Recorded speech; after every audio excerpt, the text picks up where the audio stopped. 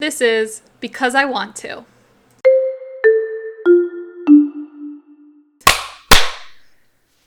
Hello, and welcome back to Because I Want to, where we talk about whatever it is we want to. I'm Sarah. I'm Lindsay. And welcome back. We skipped a week. Yes, we did. We needed a week off. Yes, well, specifically I did. I'm always down for a week off too, so. I was just feeling a little blah last week. Really, I've been feeling blah for the past week. It's been delightful. Just fantastic. But the weather finally got nicer. And seasonal depression is real, y'all. It It's really real. is. It's a real For thing. sure. But yeah, I've been hearing that it's really nice in Maryland right now. Yeah, it's cold today, but the last few days have been nice. I think we're coming out of it. So how's life? Oh my god. This puppy, y'all, is like turned our world upside down in this house. They really do that. They're basically babies. They are, and I knew it was going to be a lot because I got Bean when he was a puppy, but I didn't realize like navigating their interaction with each other was going to be like a whole nother level. How is Bean doing? Bean is really, I feel bad for him because he's tolerating a lot. Fiverr's a lot, and I've been watching YouTube videos about training, and that's all we're doing this weekend is I'm really going to try to work with him on his behaviors. Because the main thing that worries me is like, okay, sometimes when we sit down to dinner, Fiverr will be in his crate because he's had dinner and he's going to chill out in there for a little bit. But when he's in his crate and Bean's outside and we're eating dinner, I think this triggers him. So he'll bark like a mean bark and growl at Bean. Like it's obviously at Bean. And Bean will go over and he doesn't, growl or bark at anyone, but he'll do it back. So that's the thing I'm worried about. Yeah, you don't want them to have an antagonistic relationship. And I wonder if it's like, because it's dinner time and it's like a resource guarding thing because he came from that hoarder house. So I think what we're going to do is I was watching some videos that said it's good when you have a puppy to just keep them on a leash. Even if you don't hold the leash, you can grab it when you're in the house so you can like correct their behaviors. So I think we'll keep them out of the crate and see how it goes. Yeah, I was lucky when I got Moose that Moose is like a very, very submissive personality. But yeah, she would, like, I used to do the same thing. Like, when I would go eat, I'd put her in her crate, and she would, like, lose her fucking shit. Like, not growling or anything, but just, like, screaming about the fact that we were in another room. Yeah. So, yeah. So we'll try that and just trying to be patient with him because it's only been 2 weeks, I think. But It's so hard. it is really hard. You have to be so patient. Like, I don't know how dog trainers, like, do this all day long. Yeah. And I would say it took at least, like, a month before London even, like, really wanted to interact with with Moose. Like, she, like, I remember the first time they started to play, I was like, oh my God, it's going to be okay. Like, Yeah. they like each other. Yeah, like, it'll take time. But I did want to say there's a show on Netflix called Canine Intervention, and it's like the new generation of Cesar Millan. Okay. It's this like dog trainer in Oakland who like goes into people's houses and like fixes their dog problems. But because it's in Oakland, it's like really diverse people with like interesting stories. So, I like that. I could get down with that. I used to watch Cesar Millan every once in a while. yeah. So I'm watching that. But what's new with you? You know, it's work, I guess. Yeah.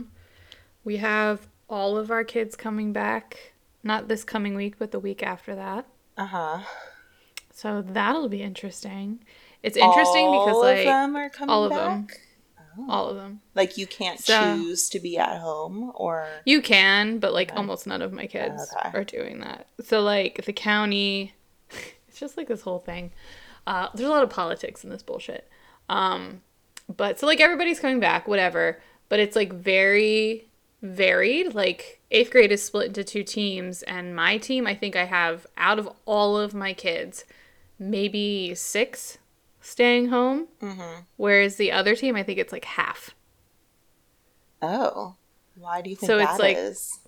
Well, I know why that is, and you don't want to say the thing. No, it's just like the thing no one ever wants to say in education, which is totally like a wealth disparity, like freaking thing. But yeah, that's why. Like the more privileged kids are able to stay at home. Mm-hmm. Yeah. Yep. Mm-hmm. Like the ones that have like a parent at home during the day. Yeah, it sucks. It's just, it is what it is. So yeah, I'm kind of fine with it. Like, I'm tired of chasing kids and like arguing with kids who are home all the time and don't do anything. So that'll be nice. Like, we can argue in person now. Yeah, I think that the kids who are coming in probably really need to be there, you know? Oh yeah. I feel bad for like the guidance counselor because I've been like being like, can you call this house and just convince them to send their kids back, please? Yeah. Like, I'm just over it. I think for some kids, they really need that. And they'll, really, I think, appreciate it, hopefully. Yeah. And I'm just tired of like talking to a screen to kids who refuse to communicate back.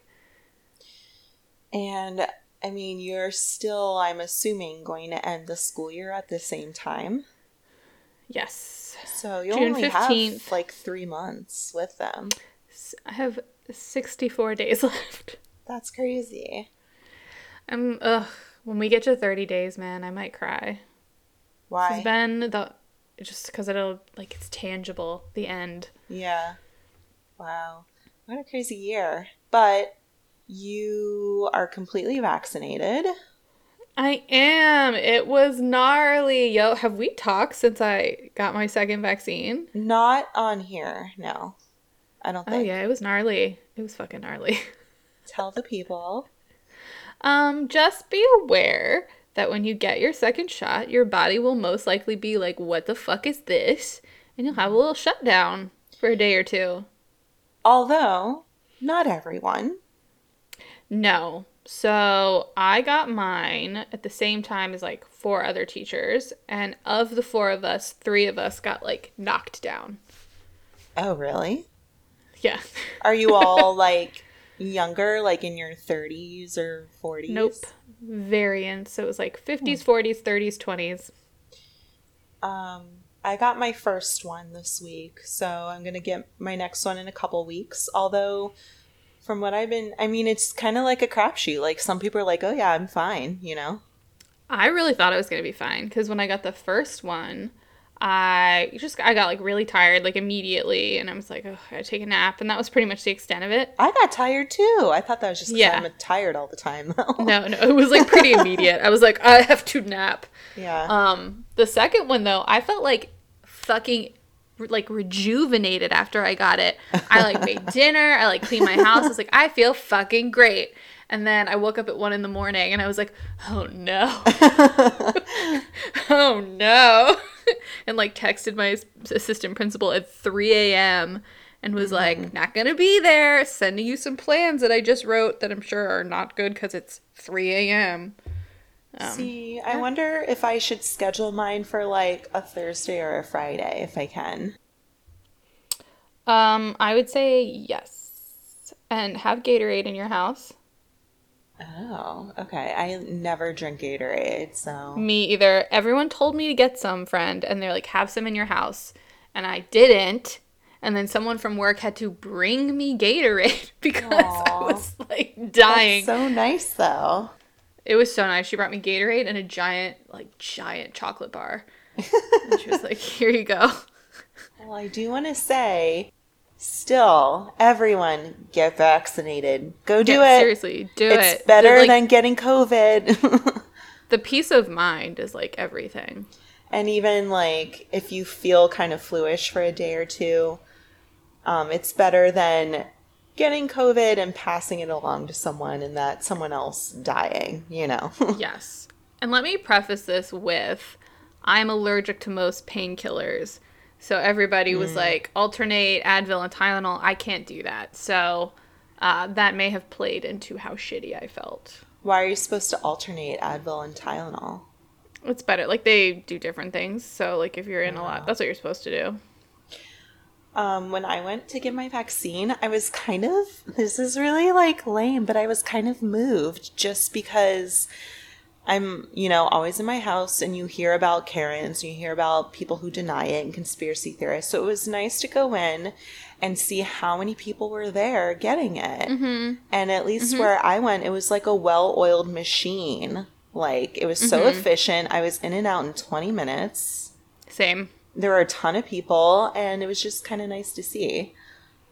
I think people, from when this was first, like, announced that, like, it was coming out and everything, to now, I think a lot of people are just so ready for all of this to be over that they're just like, shoot me up. I don't care what's in it. Let's Shoot me up. Let's go. Put it in there. Inject it into my veins. Seriously. That is my thought process on that. But yeah, I'm excited. So you're going to be vaccinated. I'll be vaccinated. Yes. I think pretty much all of our friends will probably be vaccinated. Yes. Like, Julia's vaccinated. Uh-huh. So my desire for us all to be in a house together and just get blasted. I'm so down. Let's do it. I was like, that's all I want this summer. I just want us to rent a house and be in it. I don't care where it is, and just get blasted. Yes, because the CDC said if you and everyone else is vaccinated, you can hang out in a house together and not be masked, and it's okay. Yeah, that's what I want. Perhaps somewhere in the middle, if you don't want to, like, fly out here, or you could fly out here and just hang out. I'll fly out there.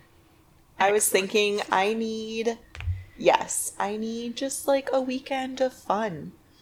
You can stay with me. Yeah. Are your parents still in Maryland, or are they permanently out of the state now? They're still in Maryland. My mom, I think, is retiring this year. Their house they bought in the Outer Banks, they're, like, building a new house. Like, the old house is getting torn down, I think, like, this week or next week. But I think they're planning on moving at the beginning of next year. Man, then the only reason you'll have to come back to Maryland is to see us. There will be no hams left in Maryland. Isn't that crazy? That is crazy. You have all vacated the state. Isn't that wild? Like, yeah, I'll be God knows where. Kim lives in New York City. Jackie is moving to the Outer Banks. My parents are moving there. It's like we were never even there. It's wild. To be fair, the Snyders are also vacating the state. What? Your parents are? Not my parents, but like of the Snyder clan. Like, they're all just slowly But you're not vacating the state. Not yet. I don't know. Am I going to die in Maryland? I don't know. Very dark way to look at it. I know. Like, why'd you go to where you're going to die? You're like, is my gravestone going to be in Carroll County? Oh, no. It's not. That's the answer to that. We should both move to Vancouver. Yo, Vancouver is so expensive. I know. Vancouver is like the San Francisco of Canada. We should move to a suburb of Vancouver. Let's move to Prince Edward Island. Let's visit there first. And then, I will say, in Canada, teachers make, like, good money. Their unions are really powerful. You could teach whatever. I teach in Canada? You could teach anything. I mean, not anything. You could teach... Well, I'm sure you could learn Canadian government in, like, a half hour. Just yell parliamentary politics into this, like, the void. Yeah, you'd be fine. Sometimes Brock will mention say like something about a premiere, and I'm like, what? What's a premiere? Oh my God. I joke about teaching that way all the time. Like when I'm feeling really lazy, I'm like, I'm just going to scream sectionalism at them for half an hour and then that'll be my lesson. You could teach ancient history.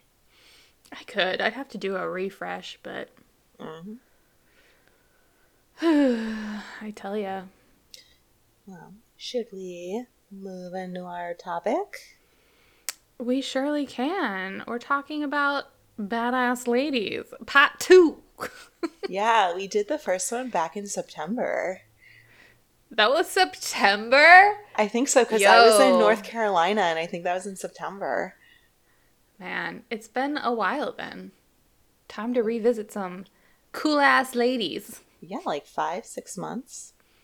Mm-hmm. I only have one person to talk about. Same. Okay. I think I went first last week, so if you would like to go first. Okay. I will preface this by saying that, I try to do research, but I've had a lot going on, so it is what it is.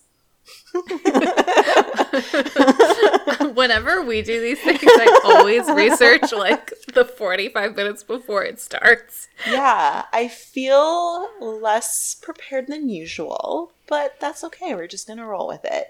So, we will. Hit me with it. My person is Cheng Shi. Okay, good. I had this like weird premonition that for whatever reason we were going to talk about the same person. I was going to be like, of the millions and millions of ladies, we're going to choose the same person. But we didn't. Let's continue on. I think when we did this last time, you were going to do this person. And then I did it and you did Mulan instead. Yes, that's true. Tell me about this badass lady. Yeah, I'm sure you know a lot about her, so feel free to chime in whenever. But I got information from Wikipedia, obviously, and 2 YouTube videos, Extra History, and then there was a biographics one that was really, really good. So, Cheng Shi is a, like, badass pirate queen of, like, the Chinese seas. She's like the pirate queen. The pirate queen. And she, like, ruled over the Chinese seas in the late 1700s and the early 1800s.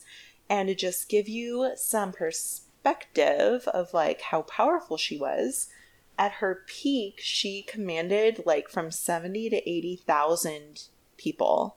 Pirates. Isn't that a lot? That's a lot. That's like a pirate corporation.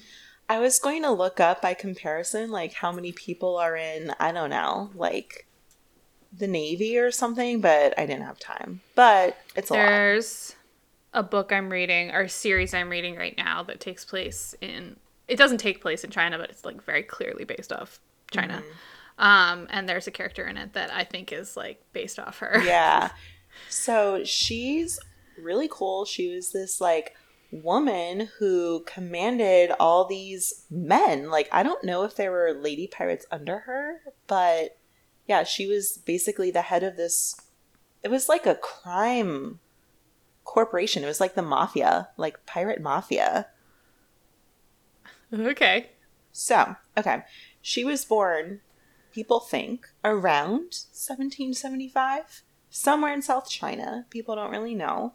But she grew up, and in her, like, teens and early 20s, she was working as, like, a sex worker. And I guess they had these, like, floating brothels that pirates would come and visit. And she was, I guess, like, really beautiful and really smart and really charming. And she caught the attention of Chang Yi, who was this, like, big deal pirate. And I guess he was just, like, smitten with her. And so he married her. And she's like, that's cool. And so it was, like, really cool. That's cool. Like, yeah, I guess he, like, really liked her. So he was this, like, big deal. And so she was known at the time as Chang Yi Sao, which means Chang Yi's wife.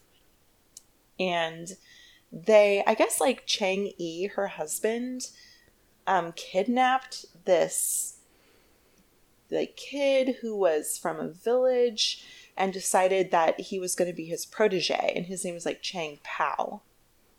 Okay, so that's one way to get a protege. Right? Like, he kidnapped this kid, and I don't know why. I guess he like really liked him, and then from when I was watching this video, they like struck up this relationship, like the pirate and the protege, like a sexual one, which I guess it's very Greek. Was common, I guess, with pirates back then, was these like, you know, same-sex kind of dalliances. It's very Greek. Yeah. And Chang Sao, the wife, like became involved too. So it was this weird like three-way relationship. Okay. I mean, how old is this protege? I don't know. It's a good question. But like, are we all consenting adults or not?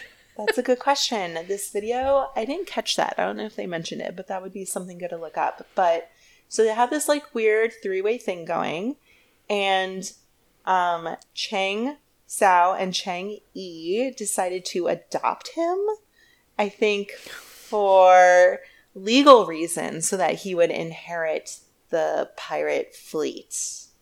I love that it's a pirate fleet, but you can still legally inherit it. I know. Like, why are there these rules and laws governing this illegal operation? Was it illegal? I don't know. Like, piracy illegal, right? Well, it depends. There are like legal versions of it. I guess they have their own laws of the sea? I don't know. I mean, I know that like some have been like endorsed by governments in the past with the understanding that they would only attack, you know, certain things and stuff. So I don't know China's deal with piracy. They did not get along with the dynasty, no. So okay. But okay, so Chang Yi, the pirate guy, dies, and then Chang Sao becomes Chang Shi, which means Chang's widow. So she, I guess, earned the respect of some of the fleet's commanders, and she married the adopted son. So she becomes like the lady in charge, basically. All right. It's all very messy. Incestuous, messy, but I'm gonna need to know how old this guy is. I know. I should have looked it up, but she's very like strategic and scheming. Mm-hmm. And from what I like read and watched, it seemed like Chang Pao was kind of like wanted to go along with her. Like she was kind of like the brains, and he's like, all right, because she appointed him to be commander of one of their big fleets, I guess, and then she was like the head of the operation. Got you. Okay. So now she's the leader of all of them, all those pirates. There's tens of thousands of them. And I think also at the peak, there's 300 ships. And I guess part of what made her so successful is that she implemented all these rules. Like she was very strict in how the operation was going to run. So like if all like raids had to be sanctioned by her, and she had to prove everything. There's like top down chain of command. And so like if a ship went out and like seized all this stuff from another ship, it would go into this pot, and then I guess the pirates who did it would get like 20% of what they had seized. So it was like very organized. Very. Okay. And she implemented like all these rules. So if you just went out and captured a random ship without like running it by your chain of command, you would be beheaded. Okay, solid consequence. So back to Chang Shi. She like has all these rules, And one of her rules is that when you capture, like, people and you capture women, you are not allowed to rape them. If you rape them, you're beheaded. You're executed. Excellent. Excellent rulemaking. And if you have consensual sex, quote unquote, you're both beheaded. Okay. You're allowed, if you really like someone you've captured, you're allowed to marry them or have them as a concubine, but you have to be, like, committed to them for the rest of your life, and if you're not, you're beheaded. Damn. All right. So there's lots of, like, beheadings happening. So she really, like, rules with an iron fist. I like that. I like her iron fist. Okay, so she had all these, like, code of laws, lots of discipline, and she also, like, gets into the salt trade, which was, like, a big thing at the time. I guess she would, like, capture salt trade ships, and then she would just, like, make them work for her. She'd be like, okay, I'm in the salt trade, and you're, like, giving me, like, all your salt money now. You go through me now. Yeah, exactly. She's like the mob. So this happens for a while, and I guess I'm trying to remember which dynasty it was, but, like, the Chinese emperor is like, oh my god, this is really, like, cramming my style, but he, like, can't really stop her. Yeah, I mean, what do you do? Until he teams up with the Portuguese, which at this time, the Portuguese, I guess, were a big deal. They very much were. They were like the trading empire. We talked about the... Wow, this is a throwback when we talked about Portuguese trading empire. When I talked about Nzinga. Oh, yeah. Yeah. The Portuguese... I feel like, I don't know. You don't, at least for me, like, hear about them enough. But they were very problematic. Yeah, we don't learn about them because they didn't own land that, like, the U.S. cared about. So we don't learn about them, even though... For a long time, they, on a world stage, were the most powerful European country for a while. So, I guess the Chinese team up with the Portuguese, and there's this naval battle in 1810, where I guess Cheng Shi realizes, like, the jig is up. She can't compete with, like, two legit navies of, like, powerful countries. Yeah. So... I think, like, this was really smart. She realizes, you know, it's done. I have to bow out. But then she, like, negotiates really, really good terms for her and for all her pirates. And she does not, you know, surrender until her terms are met. And I think she even, like, increases them at one point because they're not acquiescing to her. And she's like, fuck you. I want more now. Yes. Right? Why isn't there a movie about her? Right? I would totally watch a movie. I would watch a mini-series about her. Yes! But I guess at the time of this battle, she had about 17,000 people in her fleet. And of those people, 60 were banished, I guess, from China.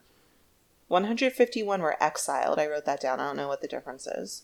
126 were executed. And everyone else, I think, was granted amnesty. And a lot of them joined the Chinese Navy. I wonder how they chose who got executed. I don't know. I would assume, like, the particularly unsavory characters. Or maybe, like, the higher ranking people. Maybe. Or maybe people she, like, didn't like who crossed her. And she's like, fuck you. I would love that. So it's like, I don't like you. Goodbye. She's like, I want everyone to be in the Chinese Navy except for those guys because I don't like them. You can kill them. But her husband, Chang Po Sai, went into the Navy, and I guess he had, like, a pretty decent rank and a good career there. And he eventually died at sea, like, later on. I don't know. I think they said it might have been a storm, or I don't know if people really know. But he was, like, had this decent rank, and because she was still married to him, she was recognized as his wife. And so she had, like, a pretty good title and recognition, and she retired from being a pirate, but then she opened, like, this really successful gambling house. I love that. I like that the story ends with her having zero consequences. Just doing what she wants.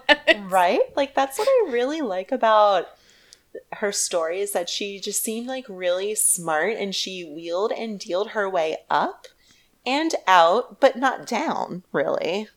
Yeah, she just made kind of like a horizontal swing. Yeah. But she was a legit crime boss, and she ran, like I said before, at the height, like 70 or 80,000 people in the early 1800s. I'm really surprised there aren't more female crime bosses, and maybe we just don't hear about them because they're better at it. Yeah. But I feel like women are like oddly suited to that sort of thing. I agree. I think, yeah, it's just a really interesting story, and I do want a movie about it. I would watch the shit out of that. Yes, like an HBO miniseries. Please. Please. Oh my god, can you imagine Lucy Liu playing a pirate queen? I would love that. I would adore that. That would be perfect for HBO because of all the kind of like sordid, controversial, like incesty details. Mm-hmm. Yeah. Come on, HBO. Don't you listen to our podcast? Come on. I'll reach out to my contacts and, just kind of pitch it. My good friend at HBO. Maybe we should pitch it.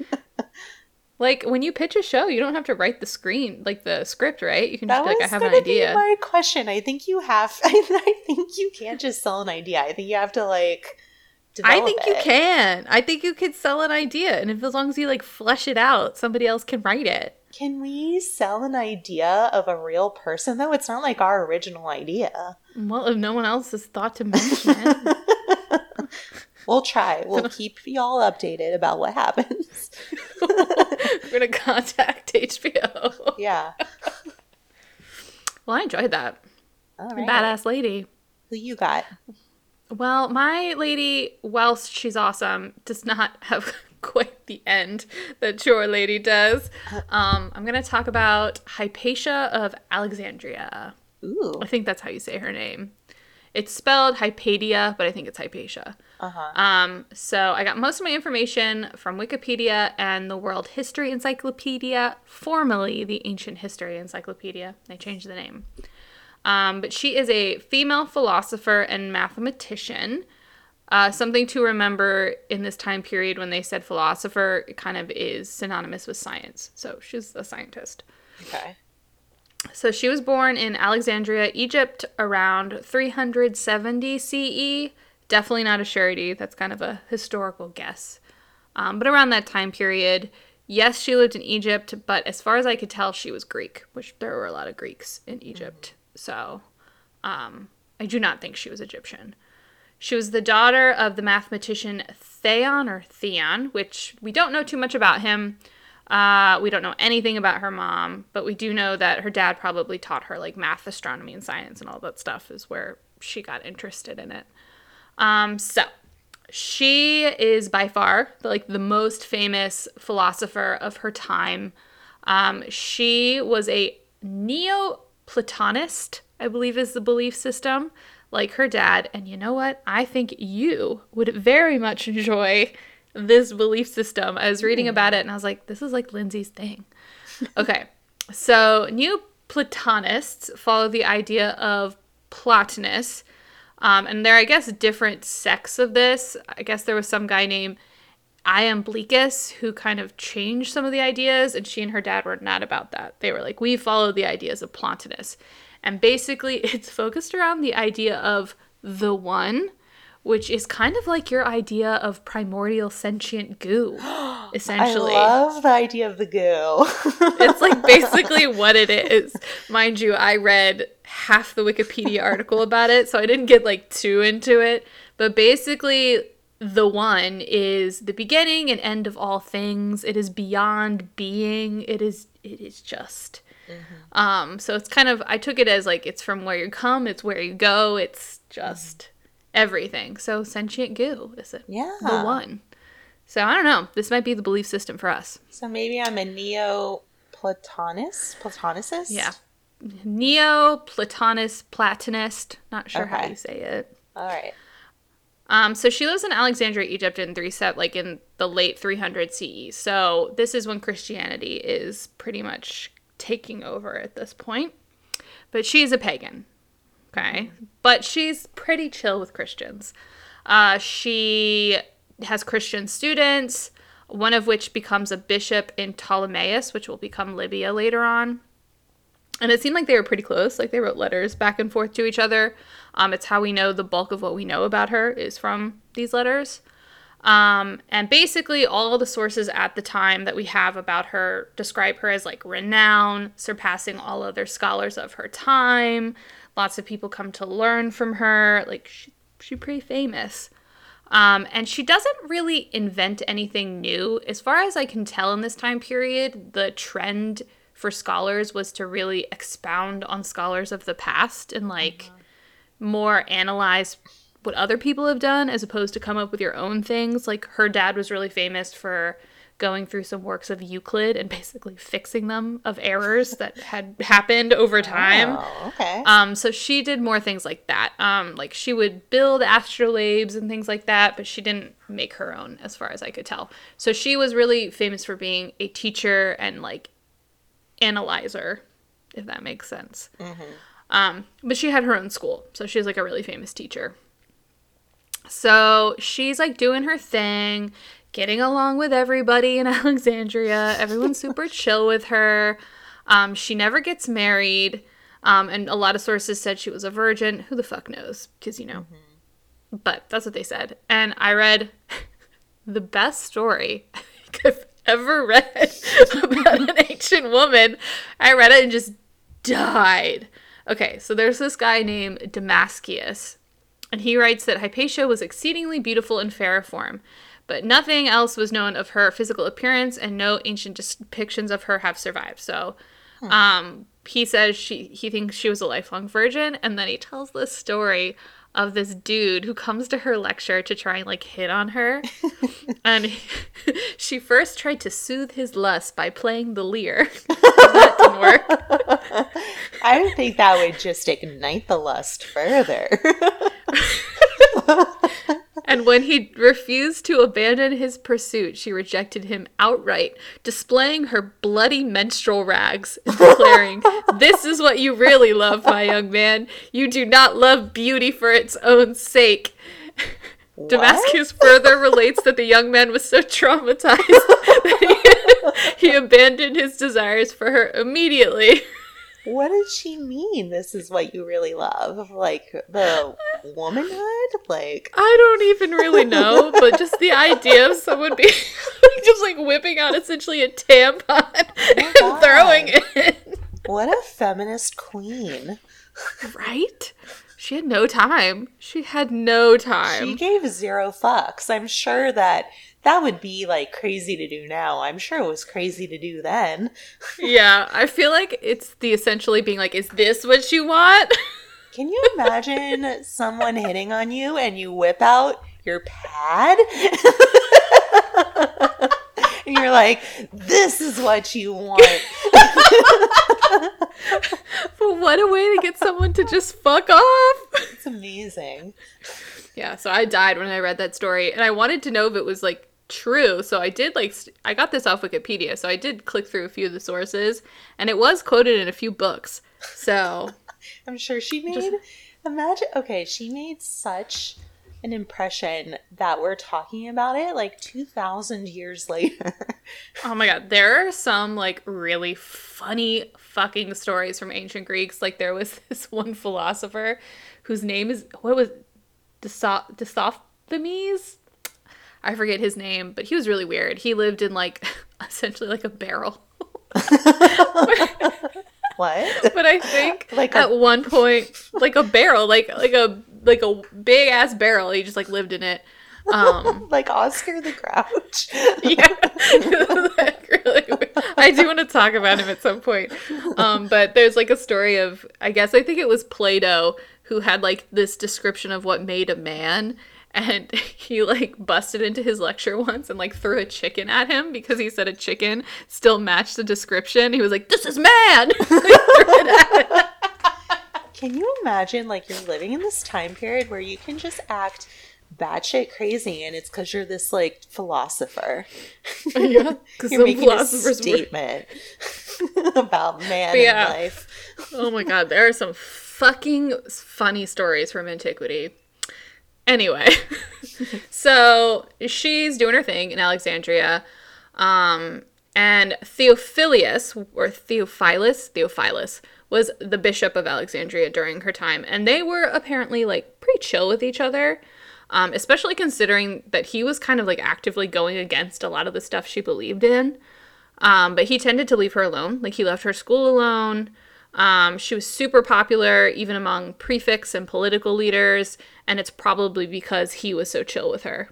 And so she's just like doing her thing, getting along with everybody, giving advice, talking about science, as one does, being super famous. As you do. But then in 412, Theophilus died, and he didn't name a successor because apparently bishops back in the day named successors. It wasn't the church who was like, yo, you should be a bishop. I don't know. So there was a huge power struggle because he'd been preparing his nephew Cyril to be his successor, but never officially said it. So there was a big thing with Cyril and his rival Timothy. Cyril wins in the end. Timothy. Cyril wins in the end, and he basically just starts like punish people who didn't support him. And it seems like Hypatia and her school were like super sketched out by him after this. Okay. She like between the letters and her friend who was a bishop in what will become Libya, that you can kind of get the vibe that she was like, yeah, I'm not down with all this shit. So in 1414, I guess I couldn't find details about this. Like, this part of the Wikipedia article, I was like, this is a little not as complete as I would like it to be. But I guess there was some Jewish-led massacre. I don't know about what. It seemed like there was a reason that it happened. Like, it was in response to something. I don't know. But that occurred. So Cyril closes all the synagogues in Alexandria, takes all their shit, and like expels a bunch of them from the city, which happens a lot with the Jews in history. Yikes. It said maybe it was just the ones involved in the massacre that he expelled from the city. Unclear. But he does that. And so there's this guy, Orestes, who is a Roman prefect and a friend of Hypatia's, and a like super recent convert to Christianity. He was like, what the fuck? And so he sent a report to the emperor and was like, Cyril's like doing all this shit. And shit just kind of blows up as a result. So a bunch of Christian clerics under Cyril try to murder Orestes. And then Orestes, in response, has some monk named Ammonius murdered. He has him like publicly tortured to death. This is like because apparently Game of Thrones type shit. Yes. Like, that's how the Romans do. Yeah. So apparently this monk was somehow involved in the massacre or some riot or something. Like, it was in consequence of something that he went after this monk. So Orestes used to go to Hypatia for advice a lot of times because she wasn't really involved in the situation and she got along with everybody. Basically, she was wise as shit is what I wrote down. So he went to her and was like, what the fuck should I do? And that basically like snowballed, and it led to Cyril and his followers starting to go after her. So there's evidence of like rumors starting to be spread about her and people saying shit about her, like she was using magic and worshiping Satan. No. Just your fun religious zealot stuff. Character assassination. Yes, exactly. So that shit starts going around.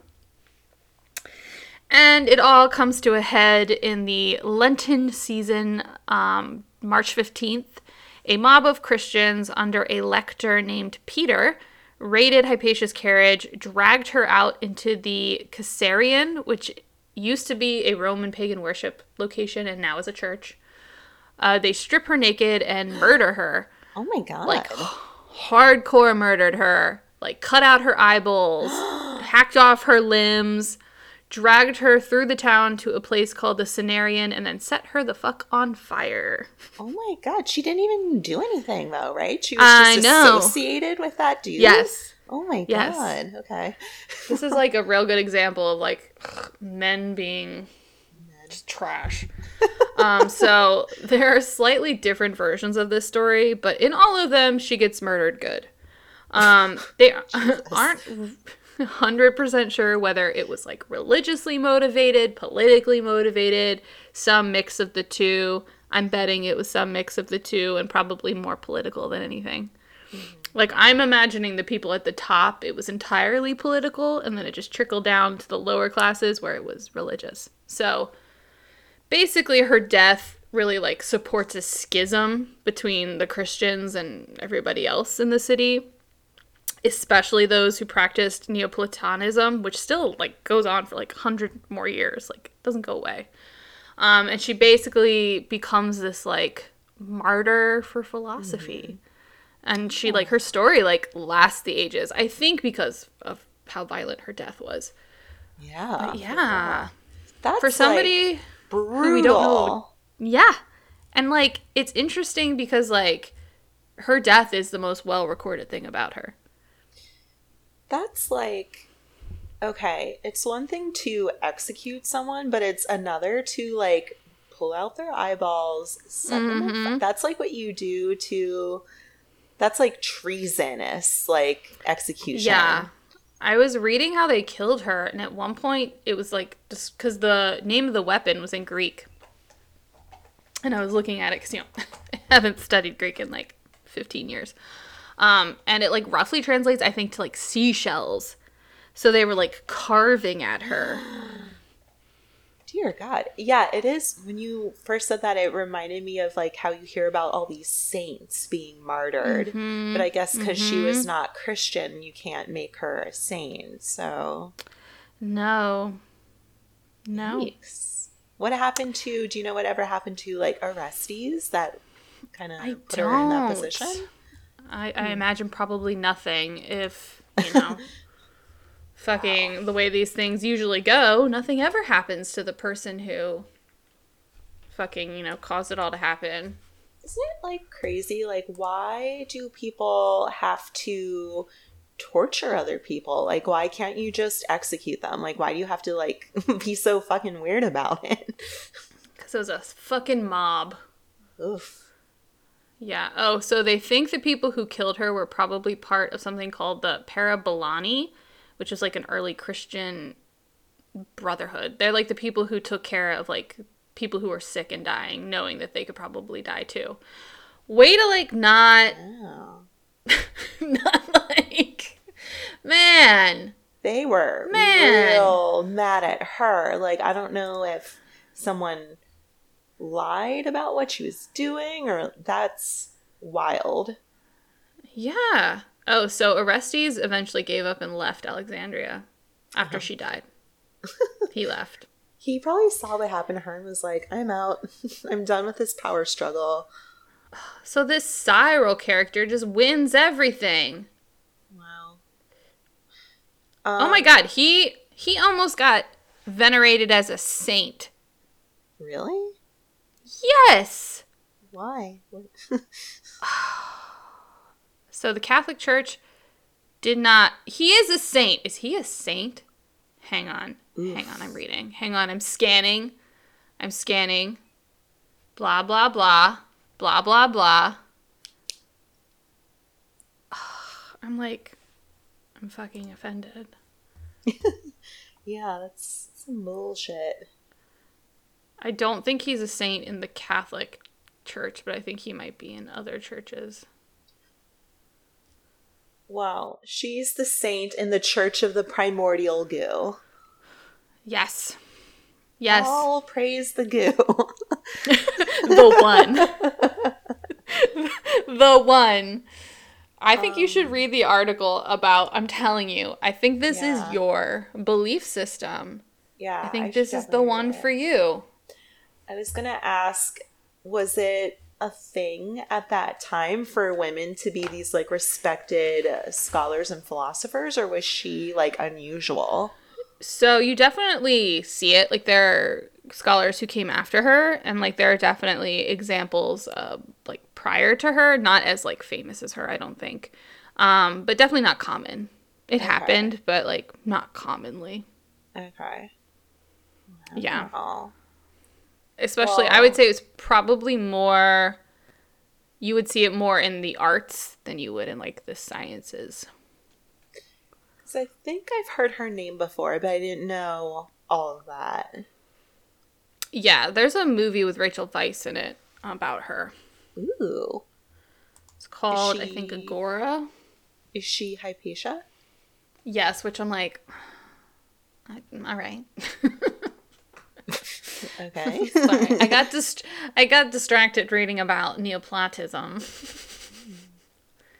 Oh, there's something called the world soul in it. Love that. That's like the collective unconscious, I feel like. Well, I mean, I don't know anything about it, but it reminds me of the idea of the collective unconscious. Yeah, Neoplatonists did not believe in the independent existence of evil. They compared it to darkness, which does not exist in itself, but only as the absence of light. So, too, evil is simply the absence of good. Things are good insofar as they exist.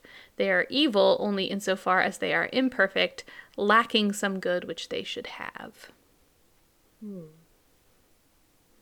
Interesting. Oh, there's a celestial hierarchy. I'm going to get a book. Yeah, I was going to say, I watched like a YouTube video about it. There are gods in it. Or I guess, no, so that Iamblichus guy, he added a bunch of gods and stuff to it. So she wouldn't have been down for that. That would not have been Hypatia's thing. She is not about it. No, I'm going to get a book. I'm going to get a book. That was really interesting. Yeah, I enjoyed both of our people this week. Yeah, I learned a lot, and it makes me think we should do an episode, like you said, about just weird shit that happened in ancient Greece. Just weird stories. I'm telling you. Just like weird stuff.